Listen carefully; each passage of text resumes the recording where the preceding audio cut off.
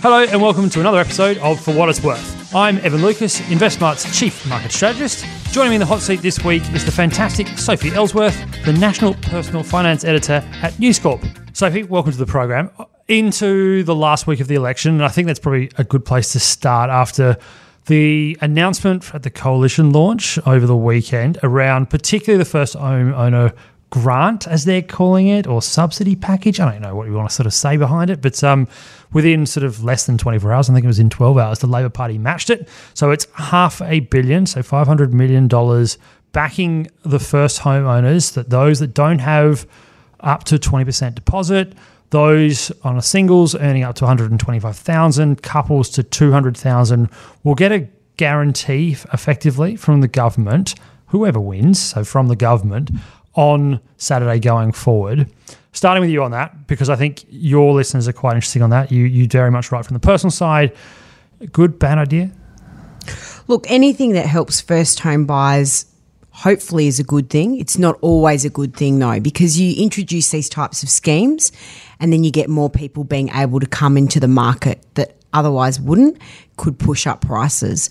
The thing that I think that is a positive out of this is that first home buyers won't have to pay lender's mortgage insurance. Now, that's a really expensive charge.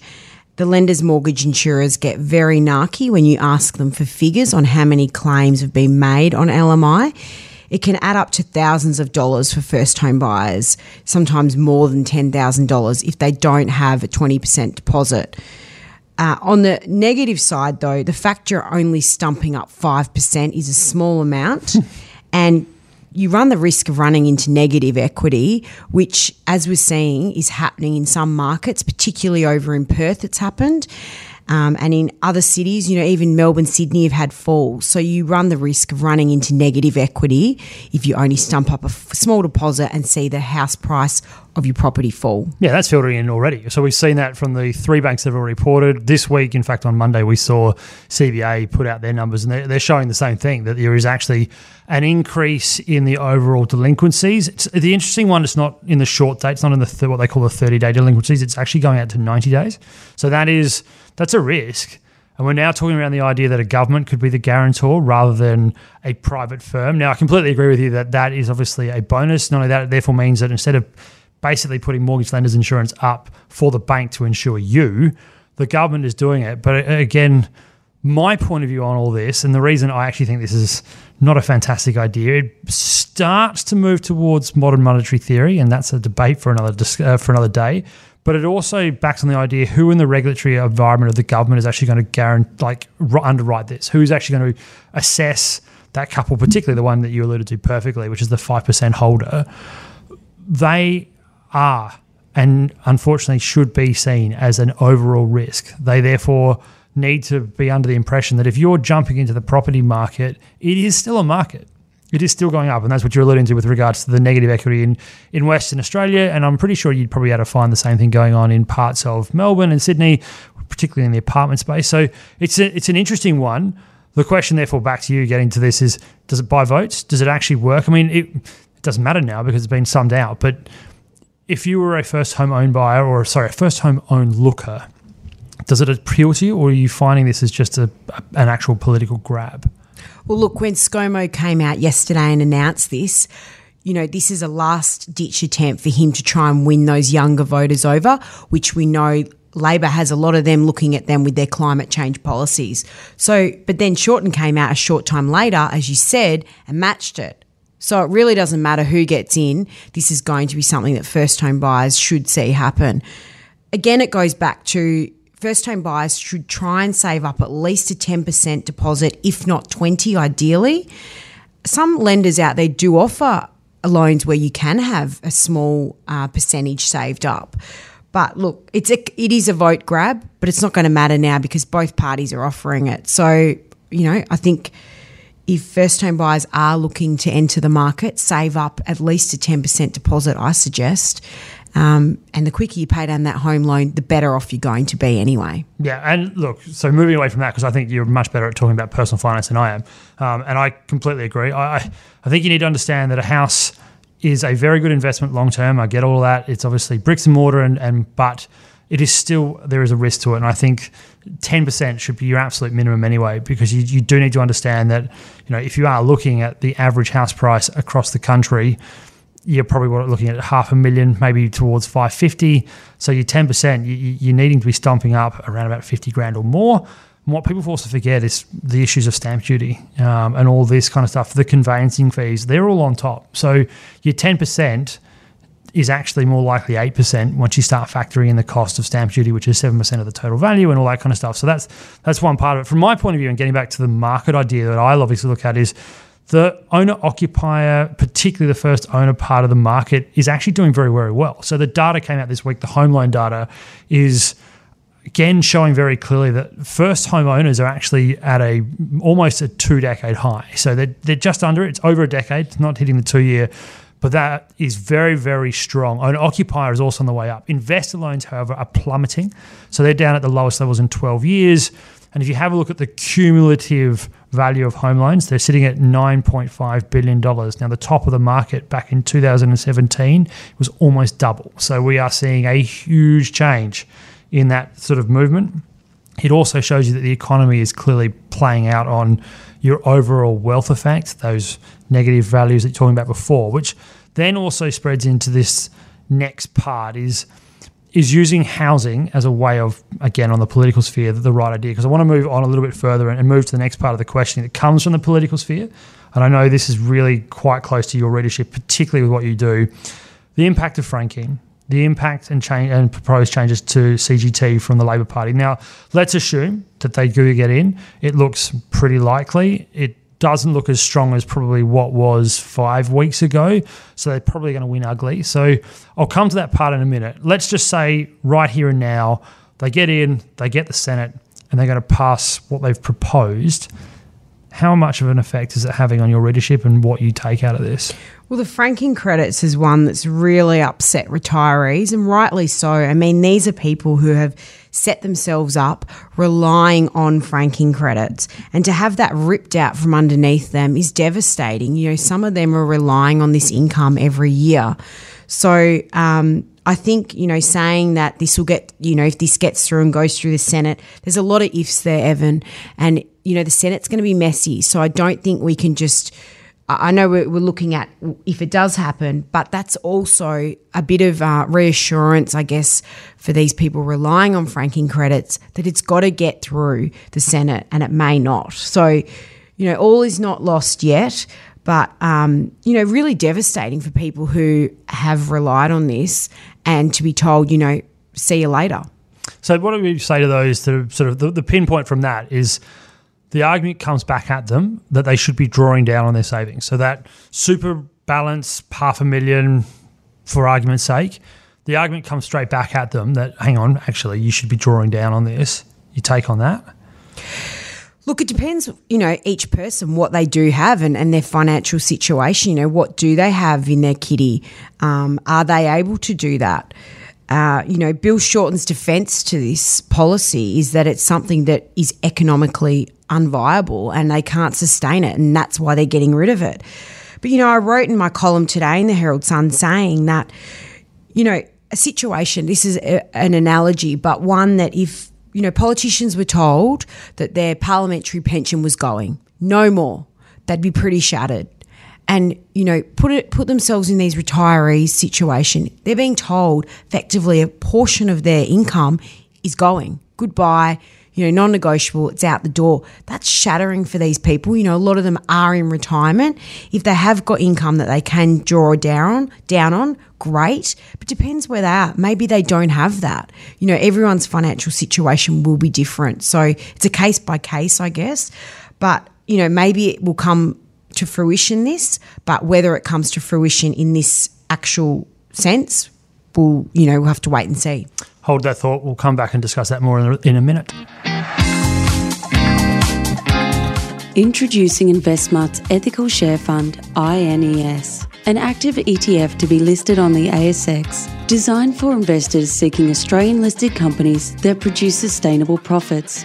InvestSMART is proud to offer INES as it aligns with our pragmatic approach to value investing. It also provides an overlay that screens for sustainability, social and environmental impacts. The INES initial public offer is now open. To find out more about how INES works or download a PDF, please go to investsmart.com.au. So before the break, Sophie, we're obviously talking around the current setup of the proposed changes, particularly to franking. It's certainly something that is a big effector of the clients that we have here. It's certainly a big headwind issue for a lot of people in the market for obvious reasons. So what I probably will look at now is that it's clear, judging by the polls, that you're right, but as you were talking about before the break, that the Senate is going to probably be quite messy. The ability to actually get through probably current proposed policy is going to be quite minimal. Now, from my point of view, my most likely outcome from all of this, it will happen. I think that needs to be given as a done. What I think there will be concessions in is there will be a capped program. So it's more likely, instead of completely, as you said, cutting off, it'll be, okay, you can get franking credits imputations back to you up to a certain level. 25 grand is the one that's bandied around quite a lot. It certainly sounds a lot, inverted commas, fairer in terms of that space. It certainly eats into their overall spending issue in terms of the savings goes from around about, $6.2 billion to talk about. I think it brings it down to about $5 billion. So there's a reasonable chunk out of what they're doing. Do you even see that getting through? Do you actually see that being something that people can swallow as well? Look, I guess they just have to live with whatever the decision is that is made before them. But the idea of this was to get people off the pension and make them self-funded so that they've got their income streams and, taxpayers do not have to worry about them. Now, who knows what will happen to some of these people and whether they do actually need to consider actually trying to get part pension as a result of having this stripped away. So there's lots of ifs and buts here. But, it was set up for them and it's been taken away. So there's no doubt this is one issue that Bill Shorten's lost out on. He will lose a lot of votes on this. But there's a lot of people out there, Evan, who don't even know what franking credits are. So they'll be none the wiser and they won't care about this. But there is a lot of the older population that are extremely worried. Yeah, because obviously it's an income stream. It's a way of actually, as you said, giving yourself a retirement. I mean, when we discussed this before, and we've talked about this many times, the interesting thing around it is the selling factor of it, the way it's being sold. It's either been termed a gift or a handout. It's an interesting one because if you want to drill it down to a very specific thing, now some people will pull me up on this, but remember, a franking credit is the fact that you have a company has actually paid tax on profit, which they then, as a business owner, because that's what you are as a shareholder, a part business owner of that company has paid tax, and if you are therefore in retirement phase, your tax rate is 0, not 30%, and that's where this comes about, is that actually your income should not be taxed, and your income comes from your ownership in firms. So that's how an investment works, and that's why it's hard to argue the gift factor in terms of that space. You are getting a net yield, which is the other thing around this, is that it goes from a grossed up position to just a net position. The one thing that we've already noticed on this fact, and we were also discussing this, is that clients are already making investment decisions based off the idea the Labor Party will get in and are moving into products or investments that don't have franking. So we have just seen the best quarter in pretty much in the last 7 years in infrastructure and property. And most of those listed firms in that space, I'm not going to list them because I don't need to, but most of them are not what we call incorporated firms. They're trusts. And therefore they don't have the franking overlay. Not as high a yield, but it's certainly been a movement. And it's certainly one that I think you're going to go forward. And that's the interesting part out of all of this is savings. And savings has been a question of who's saving what and where. And that brings me to probably the next question is the savings question is now the one that's also possibly put out about what's happened in the last couple of weeks also. We're talking about the political sphere. The other side of politics is monetary policy rather than fiscal policy. The RBA didn't cut rates last week.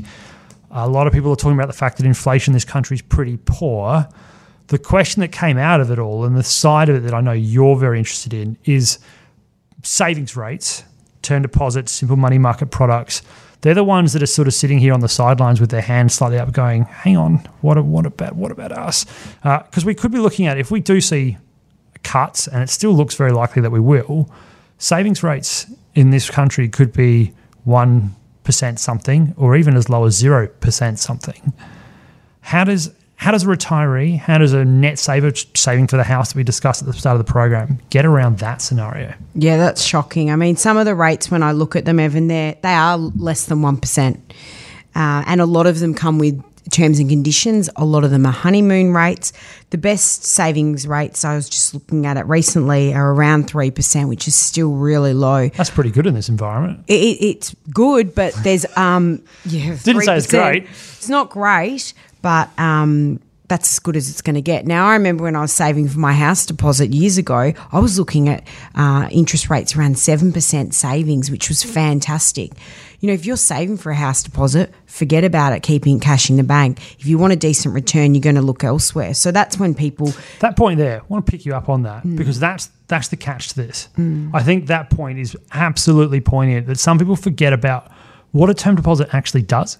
Term deposit is the bank offering you the ability to not only have your money grow, but you're giving your money to the bank. The bank then takes your money and lends it out, and they put a margin on it, net interest margins, to then your home loan, my home loan, so that I can go to the bank and borrow it off them. This is the other catch to this, is that if we do see savings, as you've just been pointing out there, if we saw savings drop right away and they do go elsewhere, the bank has a problem. And that's the next part of this debate. Sorry, I interrupt you. Keep going back with your answer. But savings are the interesting question because it's a much bigger problem than what people sort of probably work out. It is a really big problem. And look, when I'm writing stories, we're always talking about mortgage interest rates. It's always the topic of conversation. It makes headlines in the papers. But we can't forget about retirees again, on the back of just chatting about franking credits, people who are relying on these returns, you know, people in the conservative stages of their life, you know, they've got their money tucked in the bank in a term deposit or an online saver. You know, they've really got to weigh up, is it even worth it now? I mean, we saw the other day with RBA, we've looked at inflation, cash rates not moving, inflation zero. I mean, things aren't great if you've got your cash in the bank. So the banks do have a problem if savers pick that cash up and take it elsewhere. Yeah, well, it's been very sticky for a long, long time, and it's still unlikely to really shift. But if you saw a 10% decline in bank funding going from where it currently is in retail, for retail clients to pull it out, maybe put it back into shares or put it into high-yielding bonds overseas even, you are going to have that catch. And you've heard that already from NAB in terms of what they look at. They're quite worried about this. They've actually pointed out saying actually a reduction in the cash rate could end up being a painful experience for all and sundry, in that, yes, all of a sudden money goes out, we have to go to the wholesale market. And the idea of this, as you alluded to very correctly, we always talk around the mortgage holder's position. The mortgage holders won't actually get a reduction anyway, because the overall funding cost of the bank actually probably ends up holding the line rather than the 50 basis points or 25 basis points, whatever it is, comes out of the cash rate. That doesn't filter through. So the economy in the end doesn't get the kick, because your ability to spend as a homeowner doesn't really improve. In fact, technically it probably gets worse because the savers now don't have as much disposable income, inverted commas, because I'd argue that they don't have a huge amount anyway, goes out as well. And that's where this push-pull factor. We've never had a scenario in this country where rates are as low as they are, historic lows. They're going to go to new historic lows.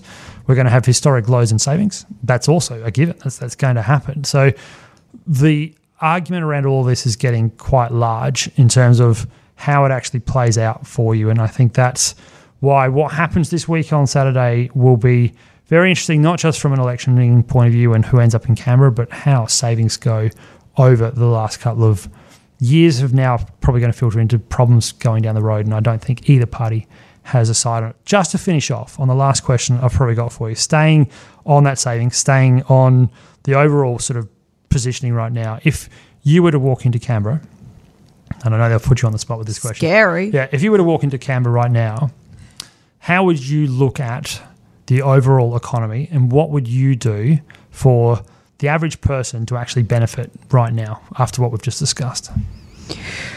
Look, I guess the big thing that ScoMo's been able to beat his chest about is that we will be back in surplus next year. So that's a good thing. I think sadly, though, a lot of Australians don't care that we're in debt. That doesn't worry them. They worry about their household hip pocket. People out there are concerned, Evan, about their cost of living. That's a massive issue and has been an issue in this election. They're worried about their hip pocket. You know, if they're building new roads or there's infrastructure going up, they're not too worried about that. It's what impacts them at home. Are petrol prices going up, as an example? So to have policies come out in the election, such as the, investors being hit with negative gearing changes, capital gains tax reductions, for people who are trying to set themselves up and get ahead, those types of things hit hard.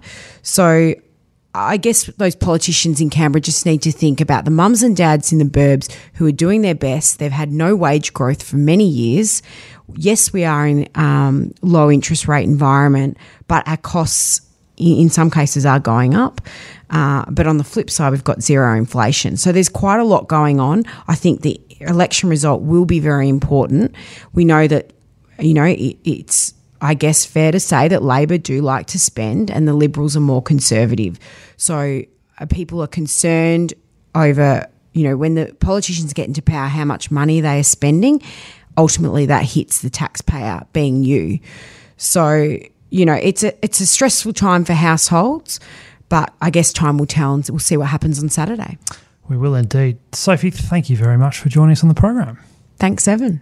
Go Blues. That's all for this week. If you're interested in finding out more about InvestSMART, where you'll find all of our previous episodes, as well as Alan Kohler's weekend briefing, thoughts from Australia's best financial commentators, as well as our brand new ethical share fund offering Innis, please head to investsmart.com.au. InvestSMART. Let's make wealth happen.